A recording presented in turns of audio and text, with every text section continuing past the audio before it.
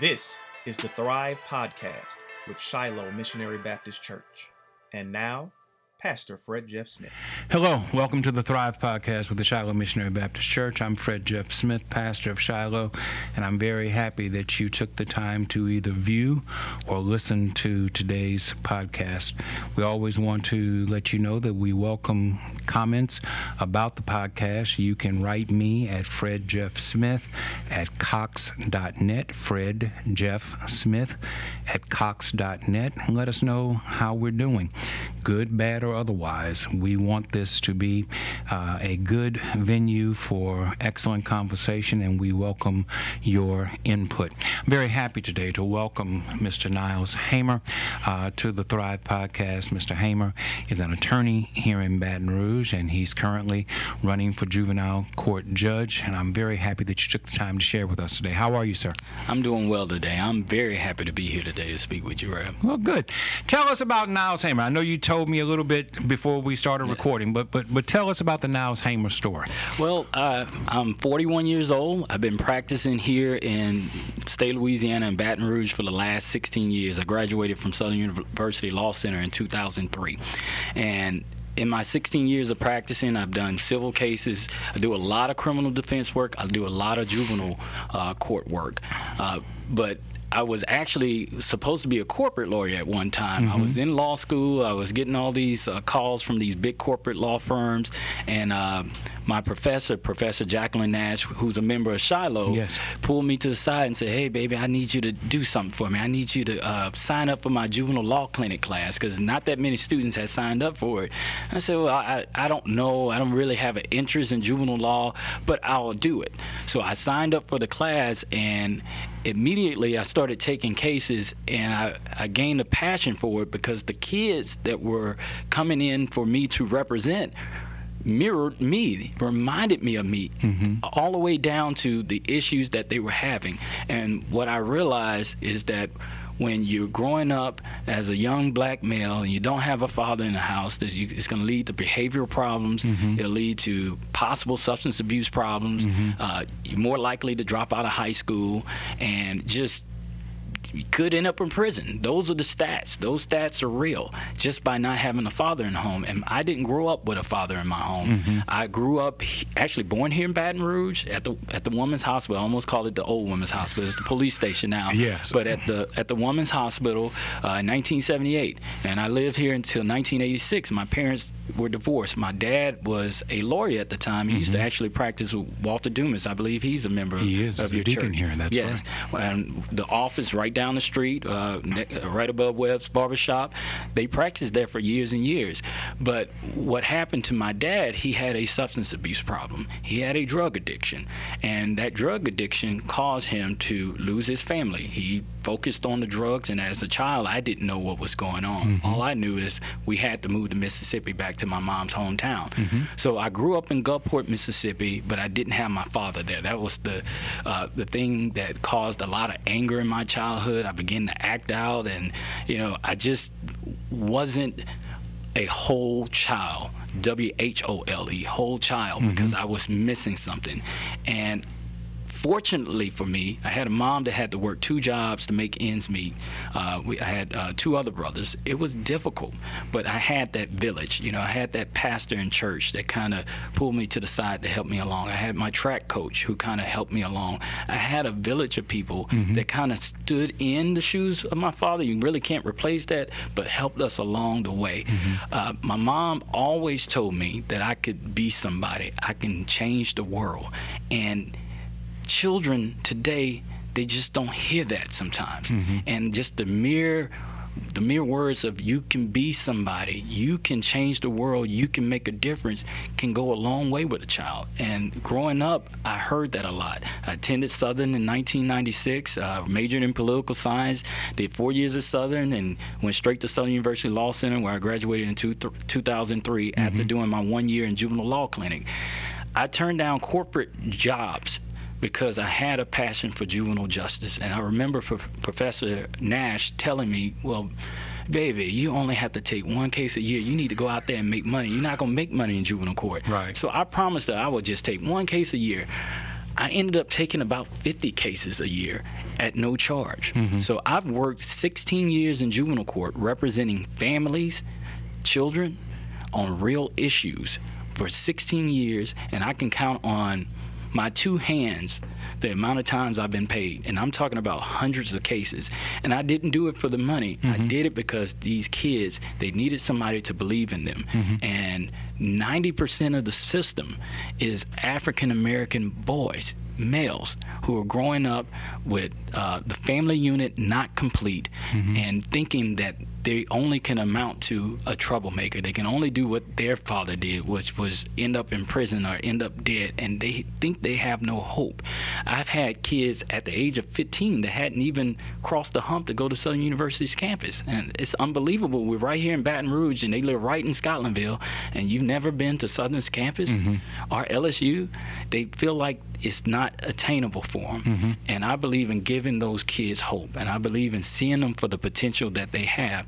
And the reason I'm so passionate about it is because I was that kid at one time. You mentioned that while you were born here, you spent a large amount of your childhood in Gulfport. I believe you also told me that your parents were alums of Alcorn. That's true. Did you ever think about staying in Mississippi? What drew you back to Baton Rouge as opposed to Mississippi? That's a very good question, because both of my parents are Braves, Alcorn Braves. They love Alcorn. Right. I actually visited Alcorn's campus when I was in high school, and I said, well, there's no way. There's no way. I saw a lot of trees and cattle, and I didn't see enough people, so I said, there's no way. But I actually lived here in Baton Rouge for 8 years before my mom and dad divorced. My mom worked at Southern University in the library from 1974 to 1986. Okay. My dad graduated from Southern University Law Center in 1974, and he practiced law here in Baton Rouge. So I always saw Baton Rouge as my hometown. I was born in the Women's Hospital. I lived on Grand Drive in Glen Oaks, which is the street right behind Earl K. Long. Right. We would go in the backyard to play, and all we can see is the big tower, Earl K. Long, towering over us. Right. Baton Rouge was my hometown. So when we moved to Mississippi at 8 years old, and once I graduated high school at 18, I said there's no choice but to go back to my hometown and go back to Southern University, because I loved Southern University. So when I got back here in 1996, I mean, the city changed somewhat from 1986 to 1996. Right. I remember I used to love being at Delmont Village around Christmas. This was like the best place to be. Delmont Village was almost like an outside outlet mall. It was so beautiful. So I get back in 96 and I say, oh my goodness, what happened to Delmont Village? I see the Piccadilly's there, but everything else has changed. Yeah, everything had changed. And even my Bon Marché Mall had changed. Yes. Everything that I love and grew up with as a child in 86, when I come back at the age of 18, it was a little different. You know, some things were more run down than I thought they should have been. Right. Yeah, Plank Road looked just totally different to me than it was as a child. But I always considered Baton Rouge my hometown, so I've actually been back here in Baton Rouge since 96. So for the last 23 years, I'm back to where I was supposed to be in Baton Rouge. But I had a very good experience in Gulfport, Mississippi, because I grew up without my father being there. And at the age of 8, you just don't understand. And my mom is a beautiful person. She never spoke ill of my father. Some mothers and fathers, when they separate from the other parent, they'll tear down the other parent, and all you're doing is really traumatizing the child. My mother never did that. She would always say, your father's a good person, he's just ill. My father had a drug addiction. It was cocaine at one time, and then it turned to crack cocaine. He could not be a part of a family unit. He just couldn't do it. And when he tried to get better, he ended up in federal prison. He had no history of criminality. He ended up in federal prison just based on a drug transaction. And the feds sent him away for 9.5 years. That impacted me. And when people today talk about mass incarceration, and they talk about it in a set of numbers and the stats. I lived it. I know what mass incarceration does to a family. So growing up without a father, there's a lot of temptations, a lot of distractions. I believe stats show that when you don't have a father in the home, you're more likely to have behavioral problems out of the children. You're more likely to have substance abuse issues out of the children. They're more likely not to graduate high school, and they're more likely to end up in prison. And all of those things I faced growing up because we didn't have a lot of money. My mom had to work 2 jobs just to make ends meet. It was a difficult time. There was a time where I was like the kids that I represent today, that I just wanted to show off because I didn't know any other way. Because when I was in schools in Mississippi, we didn't have uniforms. We had to dress up every day. You had to have the latest Nike tennis shoes on. Well, I had ponies. And if you remember ponies, it was just a wide open V and the word pony. My friends had Nikes. You know, I didn't have the latest Jabot jeans. I had the Wrangler jeans with the patches. It was tough. It was tough to come from a childhood where you had a father who was an attorney who provided material things to you. We had everything we wanted when I lived in Baton Rouge. But when my parents divorced and we moved to Mississippi, we actually had to move in with my grandfather in a 3-bedroom shotgun-style house with about 7 or 8 family members. And it was tough. As a child, I got through it. The only way I knew how, and my mom explained to me, the way you set yourself free is not showing off and talking back to the teachers, which I was doing. It's education. And she made sure that I was at school every day. I was one of the worst kids at school, but I was the worst kid with perfect attendance. So when they were doing the award shows and everybody would get all the awards, they would say, Niles, Haymer, perfect attendance, because she taught me school is not an option. I don't care. We don't let you decide when to go to school, and that's what's happening today. Parents are giving kids an option whether they should go to school or not. I didn't have that option, and education was the key for me getting out of a bad situation and actually getting to Southern and doing something with my life. Did you always know that you wanted a career in law? Did you come to law? How did that come about? And this is what I believe makes me different from the kids that I'm dealing with in my practice. The kids I'm dealing with in my practice, they're never told that they can be somebody. They're never told that they can change the world, that they can make a difference, that they can be doctors, lawyers, or whatever.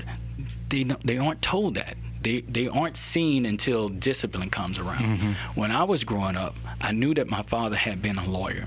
My mom always told me my father was very bright. He's a smart man. You're just like him. You can be a lawyer. You just can't make certain mistakes, but you can be a lawyer. You know, I was always told you make good arguments in a class. You kind of shame the teachers sometimes, but you need to use that skill, that talent in a different way. So I knew that I had potential because my village told me I had potential. So probably at a very early age, I would say early middle school, I knew that I would probably be a lawyer. I did well on debate teams. I did well in social studies. I like any subject that will allow me to argue a point instead of just adding up numbers. So I'm not the best number person in the world, but I'm good at expressing myself. And my mom knew that. To her chagrin, I gave her a lot of problems because I knew how to express myself and be very argumentative. But she said, use all of that you using in the streets and talking back to me and your teachers, use it the right way.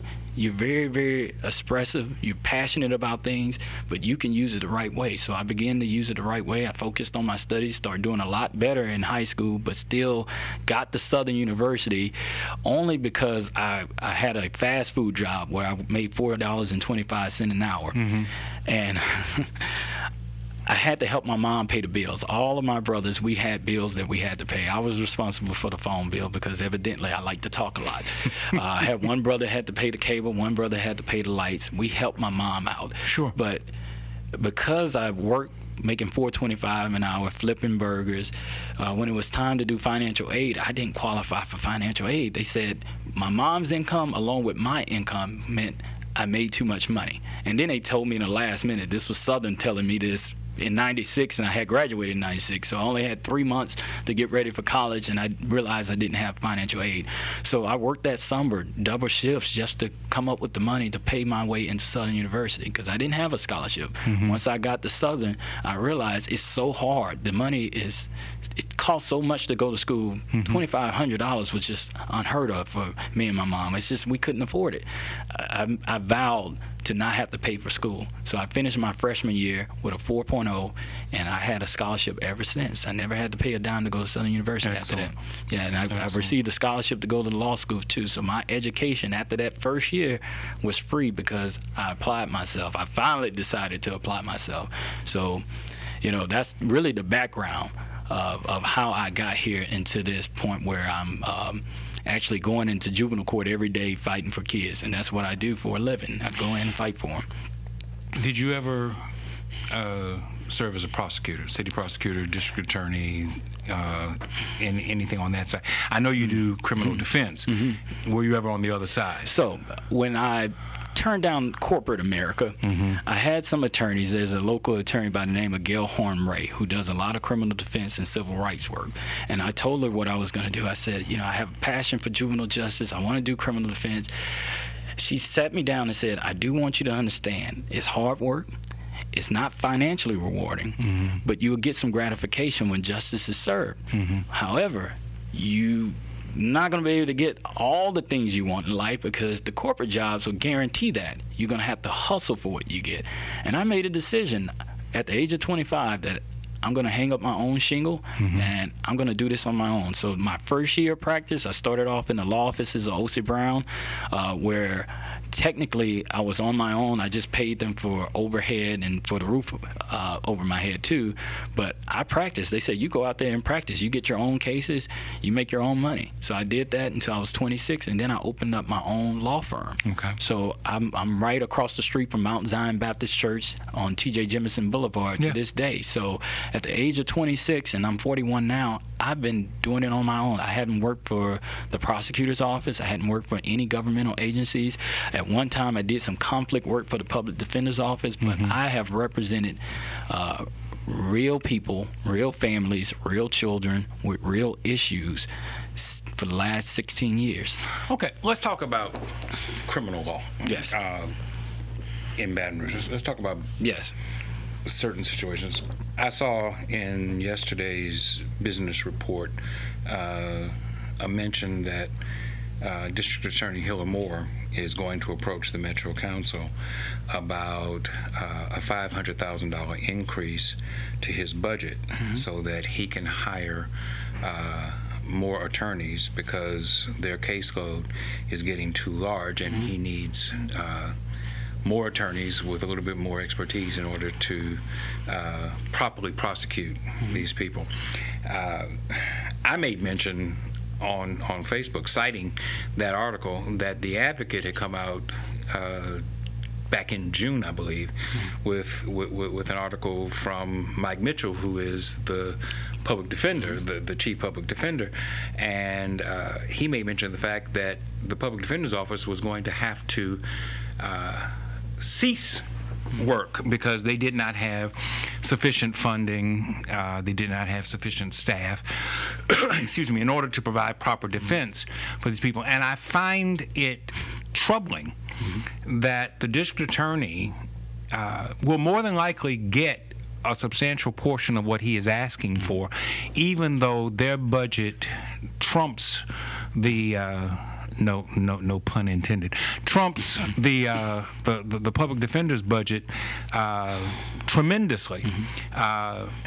The public defender's office is being asked to work with pennies, whereas the district attorney has hundreds of thousands of dollars already at his disposal, and he's asking for $500,000 more.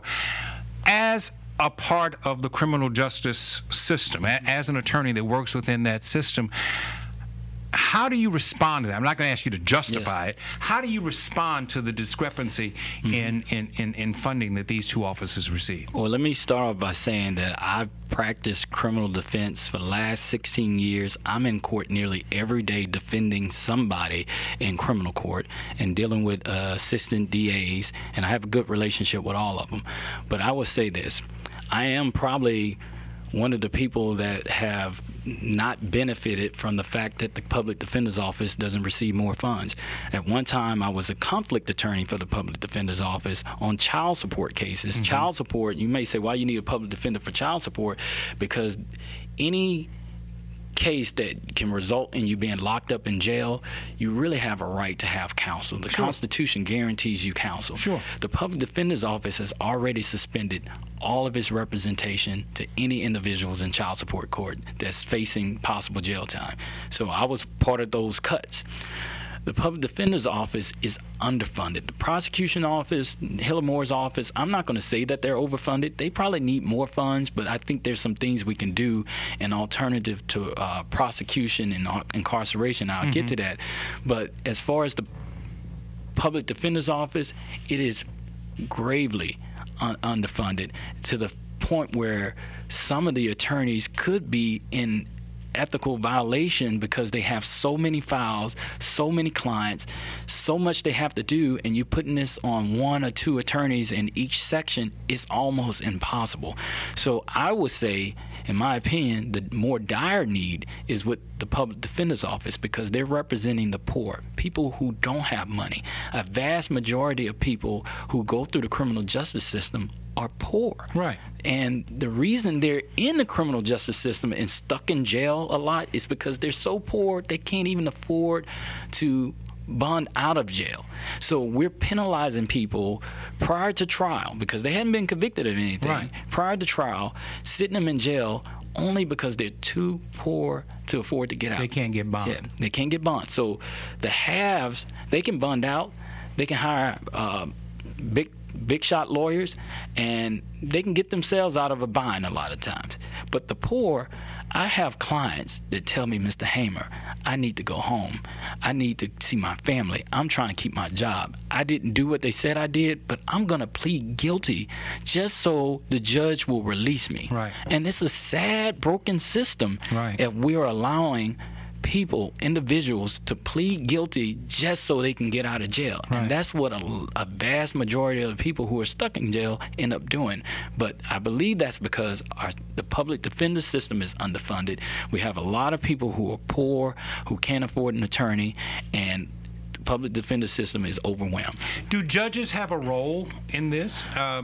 You're running for juvenile court judge.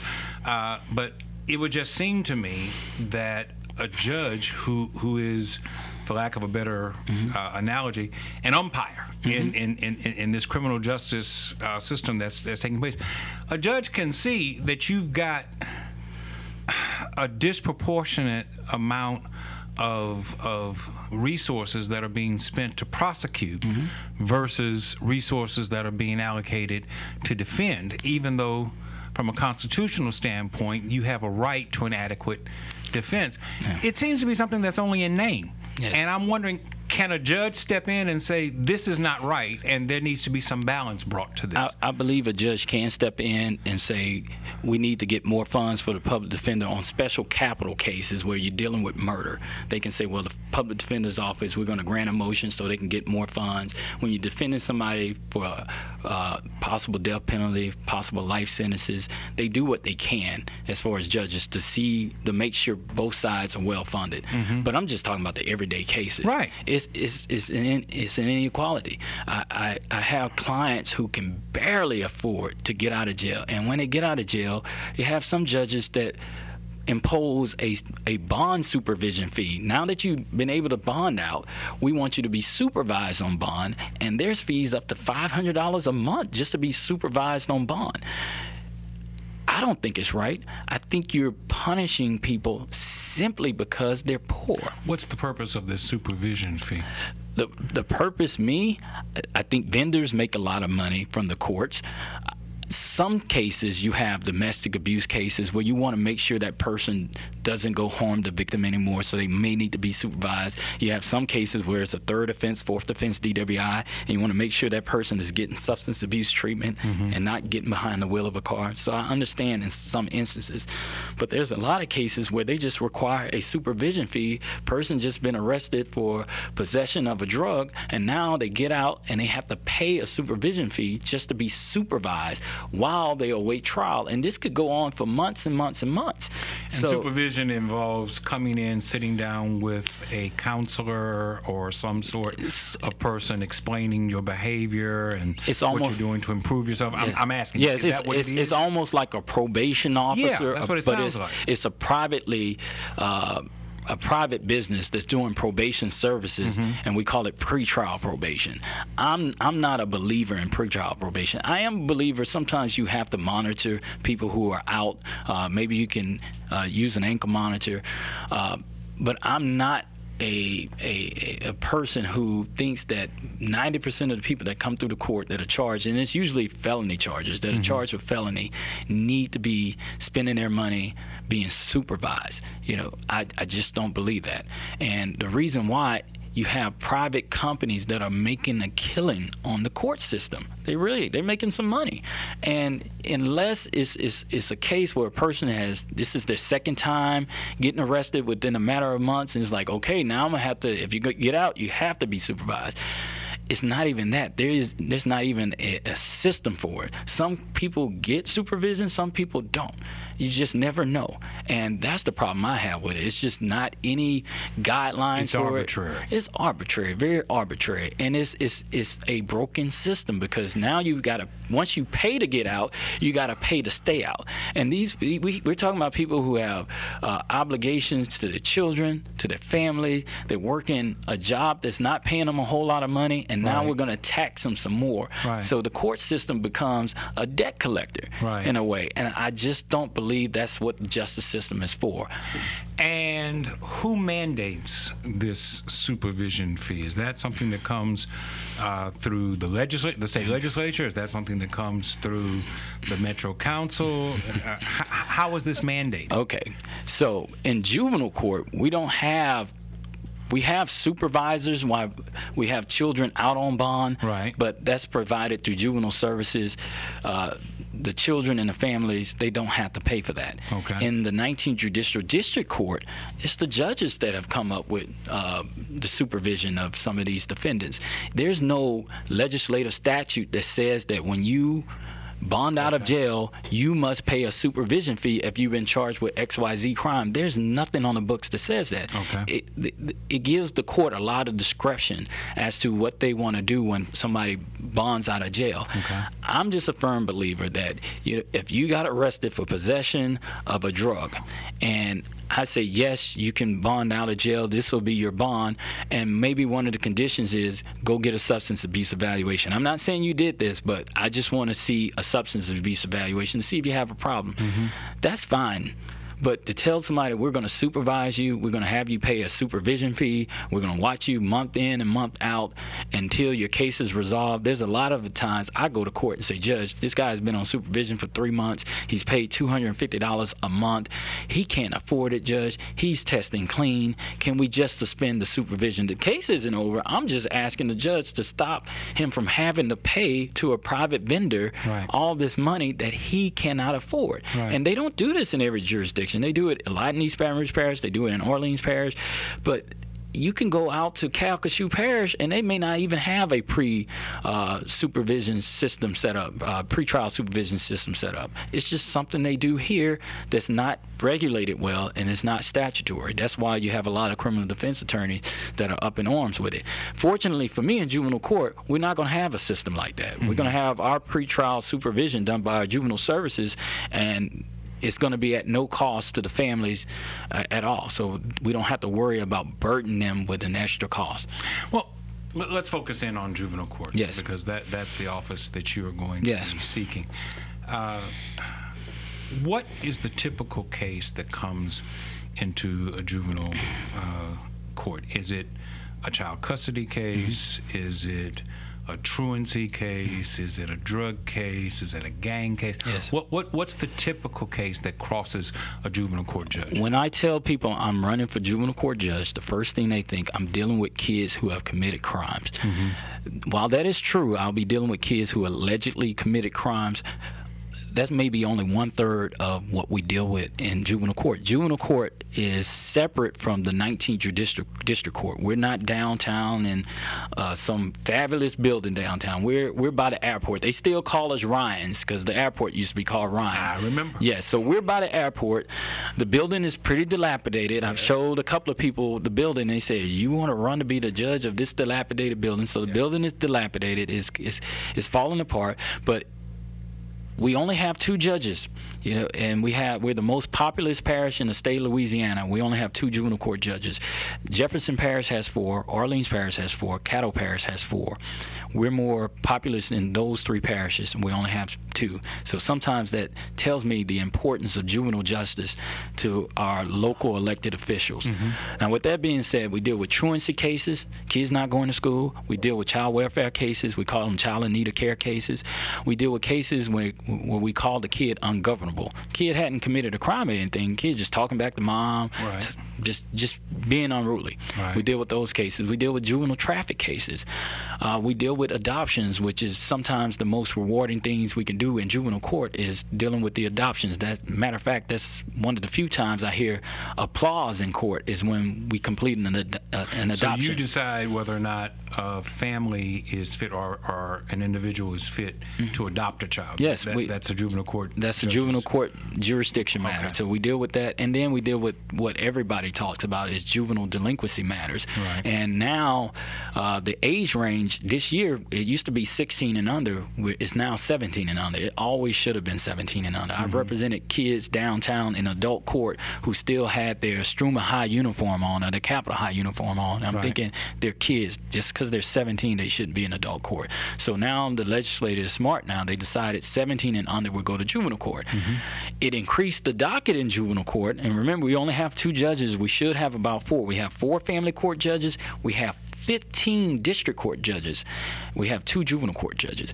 And who decides that? Well, it's the legislator. The state legislature. The state legislator. They have a very big say-so in how the judges will be allocated to each parish. And when so as an attorney who practices regularly in juvenile court before you ever ascend to the office of a judge, has it ever been your practice to lobby the legislature to increase the number of seats for the juvenile court system? I've talked to elected state representatives about it.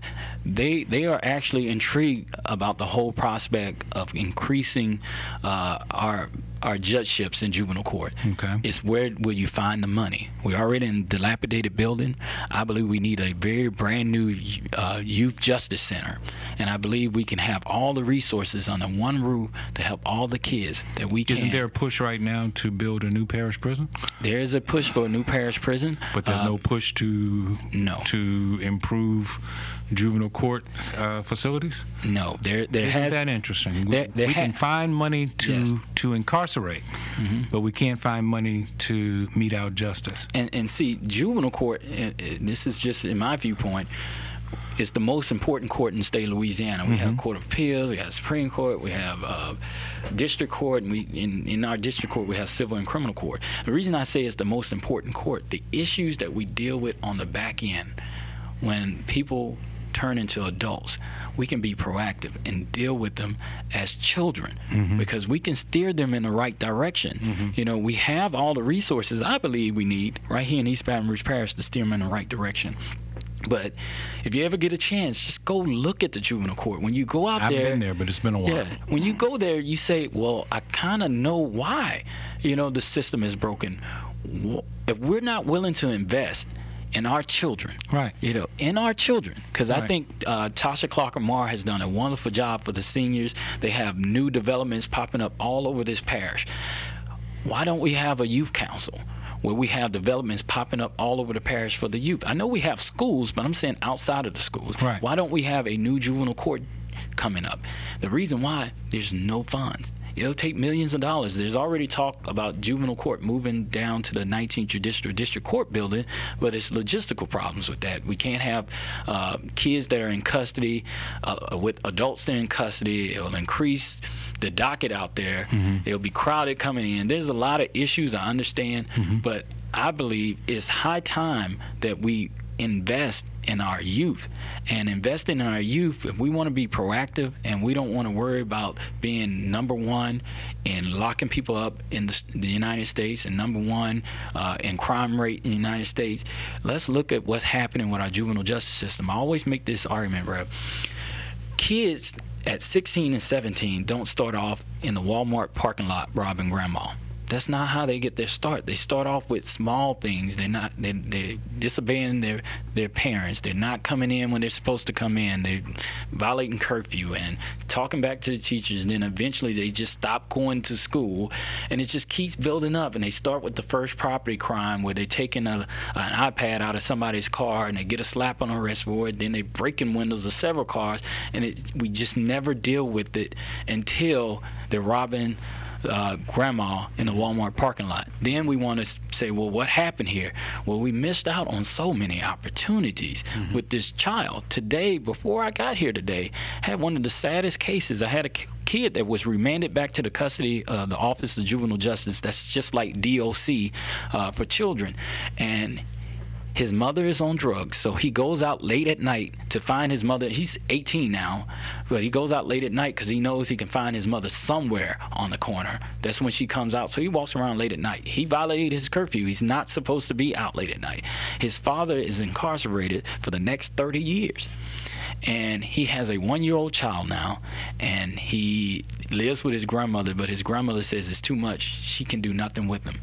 So the court had a tough decision to make today. The court ended up remanding him back because he's violated his parole, but he wasn't committing any criminal acts. He wasn't doing any of that. He just didn't have the initiative to go out and get a job and do much of anything to help himself. But at the same time, that 18-year-old kid that has been put back into the system, we had many opportunities when he first came in the system at 14 to get him some help, to tell him he's somebody, help him fulfill his potential. And I think the system fails every time we have a kid that either is brought into the adult system because they're going to be charged as an adult, or brought back into the juvenile justice system and remanded and have their parole violated. I think we fail as a system. I believe we can work with our kids and steer them in the right way. I want to see kids for who they are. A lot of people, there's kids that they haven't been told that they're important. And I know that seems small and minor, but when I tell a kid, hey, come ride with me, I'm going to take you to Southern. I'm going to Southern. Nobody's ever taken me to Southern University before. Nobody's taken me in the barbershop before. It's amazing. I used to mentor to these kids. Matter of fact, when I first met my wife, I met her at Cartana Mall. I had 5 kids with me. I was 25 years old. This is 16 years ago. I had 5 kids with me, and we're playing in the arcade, and I meet my wife, and she's stunningly beautiful. So I meet my wife, and I'm like, okay, she's gonna think I'm just out here immature playing with some kids, but it impressed her so much she wanted to go out on a date with me. Have a man that's giving back to the community, that's mentoring to these kids. I believe we need to mentor them to our children a little bit more. We need to focus on the kids that aren't already going to college. We need to mentor to those kids too. But I think a lot of our programs are geared towards the kids that have the 3.8 GPAs and they're headed to Xavier. And I'm like, well, what about the kid in Scotlandville that hadn't even been to Southern's campus yet and is skipping school in 11th grade and is not going to finish high school? We need to catch him before he gives up. And that's what I've been doing the last 16 years. At no charge, not getting paid for anything, is helping kids as much as I can. I've had kids to be killed in drug transactions, have a kid that was killed in a drag racing on Airline Highway. I've been to more funerals for my clients and my mentees than I can ever express here. It's painful because I feel like I failed a child when that happens. Sure. But then I have some situations where there's some success stories, and even if the success stories aren't as many as I would want them to be, it keeps me going. It's the fuel that I need to keep doing what I do. So when I decided to run for judge, I had so many parents call me and was like, oh my goodness, you're perfect. I want to do a testimonial for you. I want to do this for you. I want to do that for you. And it's because they know that I gave my heart and soul to some of these kids. And I have kids that ended up in Angola. I have one kid that I really helped out a lot, and he's serving 16 years in Dallas, Texas. His out date is 2032 right now. I can't even, when he went in 2015, 2032 just blew my mind, because he's to me, he's still a kid, but he's an adult now. So it's a difficult job. I'm very passionate about it. I'm very emotional about it, but I want to help our youth fulfill their potential. What can the church do? What can the African American faith-based community? Because I'm Baptist, you're Catholic. Yes. You were raised Baptist, but you're Catholic. Yes. I don't want to limit it to a discussion about denomination. Yes. What can the African American faith-based community do in response to the needs that you see on a daily basis? I would tell you this. We have, and if you just think about a 1 mile radius around Shiloh, 30 churches, maybe. African American church, even my church, St. Francis Xavier, is within that 1 mile radius. Yes. There's so many churches out there. There's churches on every corner in black communities. What can we do? I think we need to be more collaborative in what we do. I've noticed this recently, especially with back-to-school events. I've probably been to 30 back-to-school events. It's like everybody's doing their own back-to-school event because they want to have the credit for it. There's a lot of egos involved. I think we have to, and this is not just for the faith-based organizations, it's community-based organizations too, and elected officials. We have to put our egos aside. If we're all about unity and helping our children and raising them the right way, we have to be more collaborative in what we do. And some of these organizations, they want their name on it. They'll let you sponsor it, pay some money to have a little sponsorship, but they want to control everything. They don't want it to be collaborative. And when we're divided as faith-based organizations, and we're divided as community-based organizations, everybody wants to do their own thing. I think we fail at realizing that we're not helping our cause. And there's some organizations that are doing some very good things, but nobody can tell me that if an organization comes to Shiloh and say, we want to combine with Shiloh, and this church wants to combine with Shiloh, and we're going to do this one big, whatever it may be, I think it would be more impactful. I think it would be more effective. I think sometimes we get caught up in our own territory, and we only deal with our own members.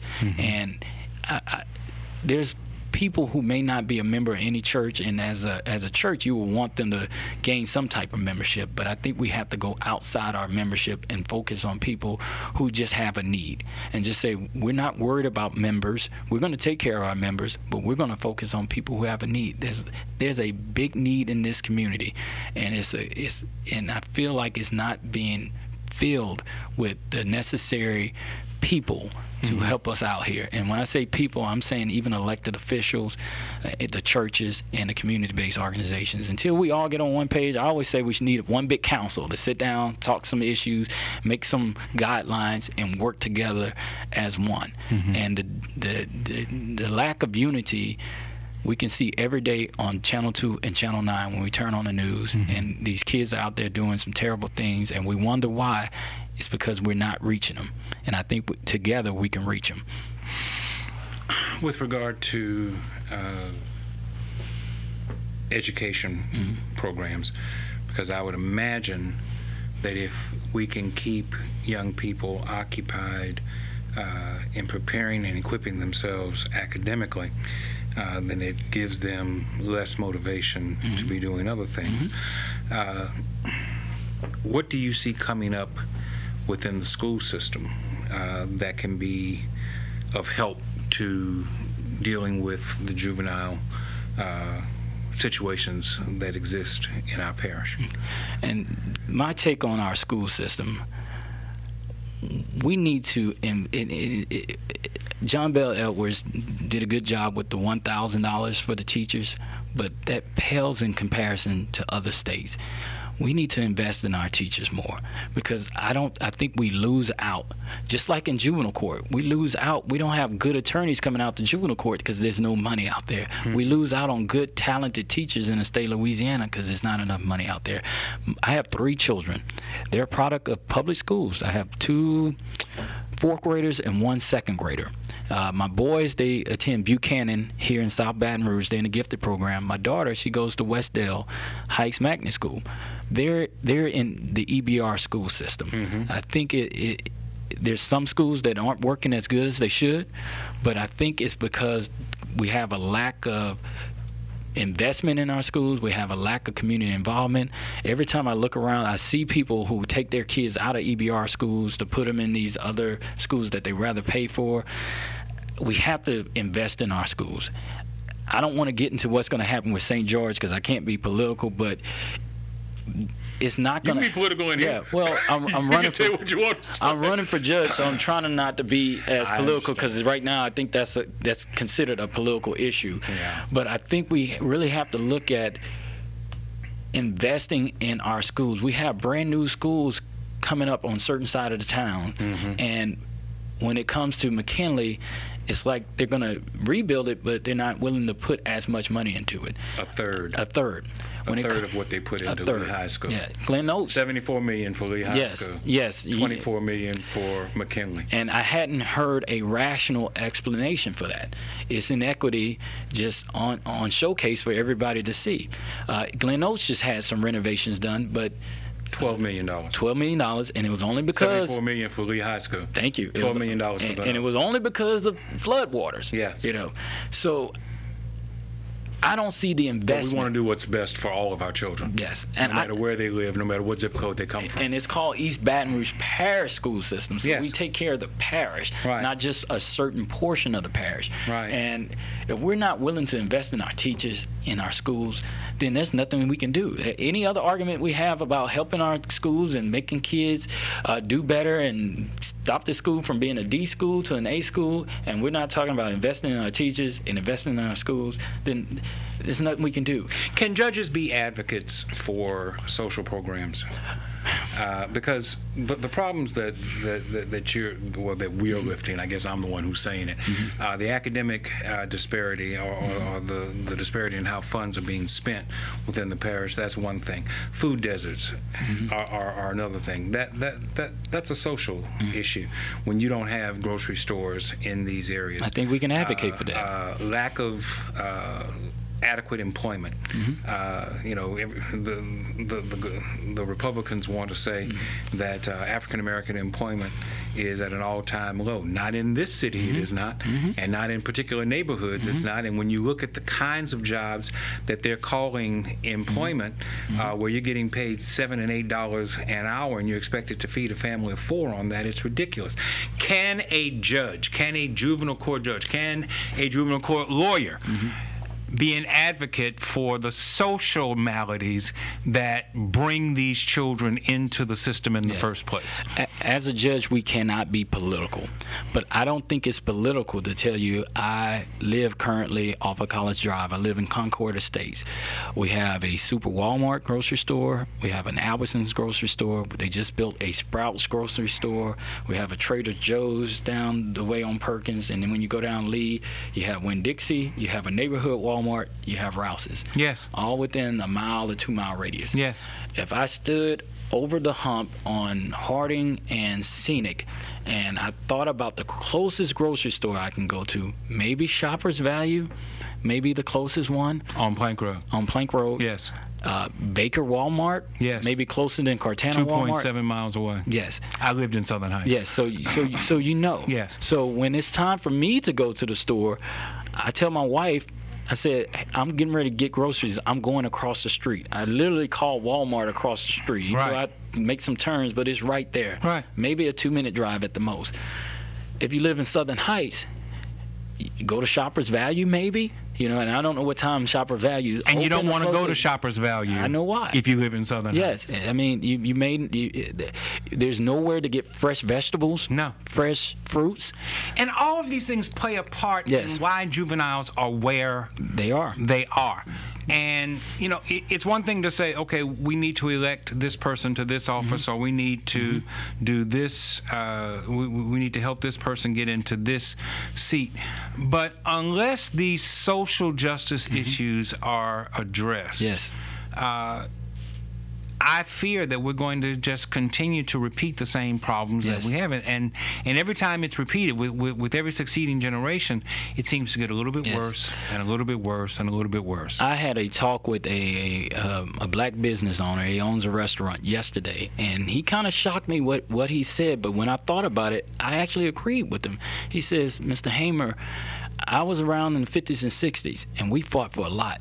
We were better off in the 50s and 60s. Sure. And I said, well, I don't know. What about this and what about these tribes? He says, we fought so we can have more black judges. We fought so we can have more black elected officials.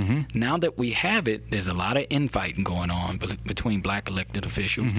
And if you look at the incarceration rate for African American males, it's increased. If you look at the ownership of minority businesses, it's decreased. Yes. South Baton Rouge was a hub for businesses and physician offices and dentist offices. Everything you needed was right here in South Baton Rouge. They built an interstate that cut right through it, cut through my church, St. Francis Xavier, destroyed the community. Community never recovered. Drugs came into the community. Right. Community never recovered. We're living off of the ramifications of what happened back in the 60s and 70s when we started electing black officials. It just hadn't got as better as some of the older generation thought it would be. Now, from my generational standpoint, it's my argument that I think we made strides. We're better off. But he made a very good point with me. You're coming from the new generational viewpoint because you're thinking about the marches we had to have, the integration that we fought for, and the fact that we had to drink out of separate water fountains. We're just thinking about our family units were sound and our communities were sound. And you fast forward to 2019, the family units aren't what they were 50 years ago, and the community is definitely not what it was 50 years ago. Right. So those are things that, just made me think the other day that he was actually making a very good point, and I hadn't thought about that. You have 3 children. Yes. They're fairly young, middle school and elementary school. All 3 elementary. Okay. They're 23 months apart. We had 3 kids in 23 months. I wouldn't advise anybody to do that. In the words of Tennessee Ernie Ford, bust your pee picking. My goodness, yes. At least they do everything together. They're not too spread out.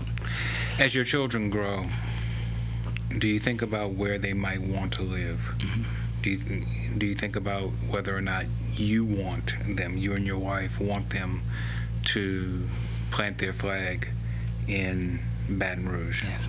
Or would you prefer it if they chose, or if life carried them in a different direction? I know every parent wants their child to be close, but given what you know about this community, given what you have seen within this community, do you have any concerns about your children being raised or raising their own families within this community? Well, I have 2 boys and 1 girl, and before I had children, I don't know what I worried about. I guess I worried about if the Saints were going to win or not. I felt like I didn't have everyday worries. I worry about my kids all day, every day. From the fact they're in schools and we have all this madness and evil in the world with school shootings, the fact that I have 2 black boys, and I want them to always have a positive image of themselves, and sometimes they get information that I hate that they receive, and they think that it's not a positive image of themselves, and I try to show them that their hair is their hair, and their skin color is their skin color. God made you just how he wants to make you. You're perfect in God's eyes. So you think about those things, and I think that's any community. You have those type of concerns. But as far as Baton Rouge, like I said, I came back in '96. I couldn't wait to get back. I loved Baton Rouge. It was different when I got back. I was a little disappointed in some things, but I focused. I stayed on campus for 4 years. So I focused on campus, and then when I was in law school, my head was in the books for 3 years. It wasn't until '03 when I started practicing that I became what I would say really a part of the Baton Rouge community, and really started being involved in different organizations. after Alton Sterling in July of 2016, it was painful because there was so much tension in this city at that time after the Alton Sterling incident. Then we had the officers that were killed on airline. Then I just thought the city was ready to explode. It was bad. And I even talked to my wife. I said, I don't know if I can be a part of a rebuild effort here because nobody wants to talk about race. Right. You bring it up and they would rip you apart right away. Right. It's one of the most difficult topics to talk about, but I always believe intellectuals, you get to a table, we can talk about these issues dealing with race. Then we had the flood come through. I had a family member that was totally impacted by the flood. And I thought to myself, well, maybe this is God's sign that y'all may need to move on. But I'm glad I stayed behind because there's a lot of work to be done. And I literally have my sleeves rolled up right now. We need workers. We need people who are willing to roll up their sleeves and do the work that may be uncomfortable for other people. And you're one of those workers, Pastor. Since the flood, I filed this motion in Clinton about a Confederate monument. I had a client that just, he saw what happened in Charlottesville. He wanted to express that he thought it was wrong for his case to be heard in a courthouse where they're displaying reverence to the Confederacy. Right. But he's forced to be on trial, facing 20 years in prison, and they're revering the Confederacy. So I filed the motion, and I right away received death threats, racist phone calls, and I realized we have a long way to go in Baton Rouge, in this general area. And for those people who believe that we have overcome, that it's over, it's not. We have a lot to do within our own community, but in the black and white communities together to deal with the issue of race. It's like nobody wanted to talk about race. Even with the Alton Sterling incident, you have one group of people that says it has nothing to do with race, and you have the other group of people saying it has everything to do with race. Right. And we couldn't even agree on that. So recently when T.H.R.I.V.E came out with his press conference, I think it's really 3 years too late, personally. And I personally believe that body cam footage, if you have body cam footage, that needs to be released within a matter of weeks, not 2 years later. And that was released 2 years later. Our city went through a lot. Just to be what I call Baton Rouge, a big city, but a small town all in one. It went through a lot. And I think we can still come together.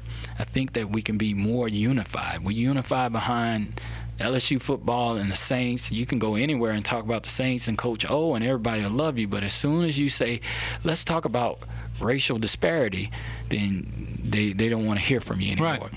The tension from 2016 isn't as tense anymore. I can still sense a little bit of it, especially after what the press conference by T.H.R.I.V.E, but it's nowhere where it was back in 2016. I think we were a powder keg. We were ready to explode in this city. And at that time, and this is the best part about not working for a governmental agency, I was out at the parish prison I started getting one client out of jail because he was protesting and he went to jail. But when I got there was so many people that just I need help. I need to get out. I got bench warrants. They're saying they're not going to release me. So I spent 3-4 days getting protesters out of jail during the Alton Sterling incident. And at that time, I was thinking this city can't handle this. If we don't have our elected officials, our spiritual leaders sit down and work through our issues, the city is going to literally be Gotham. I know the mayor said we're not in Gotham City. In 2016, I felt like we were on the verge of being Gotham. Prayerfully, I think we've come a long way since 2016, but we have a long way to go to rebuild trust in the African American community, to deal with the racial issue. The filing of the motion with the Confederate monument showed me that there's still a lot of bigots out there. We have a long way to go. I think we'll get there. As far as my kids living here, Baton Rouge is a wonderful town. All of my best memories are here in Baton Rouge. we do have to do a lot more to keep our young people here. We have this top scholarship, and people get top scholarship. There's no job for them here. So, yeah, they got to go to Texas and Atlanta because there's nothing here. Right. We have to do a better job of keeping our young people here. So if my son or my daughter says, the opportunity is here in Baton Rouge, I would want them to stay. But if that opportunity is not in Baton Rouge, they shouldn't stay just because Dad is here and Dad loves it. I want them to follow their hearts, and I want them to go where the opportunity presents itself. Mr. Haymer, Niles Haymer, thank you so much for taking the time to share with us today. Thank you all for listening. Thank you all for viewing. We'll be back again next time. Thank you.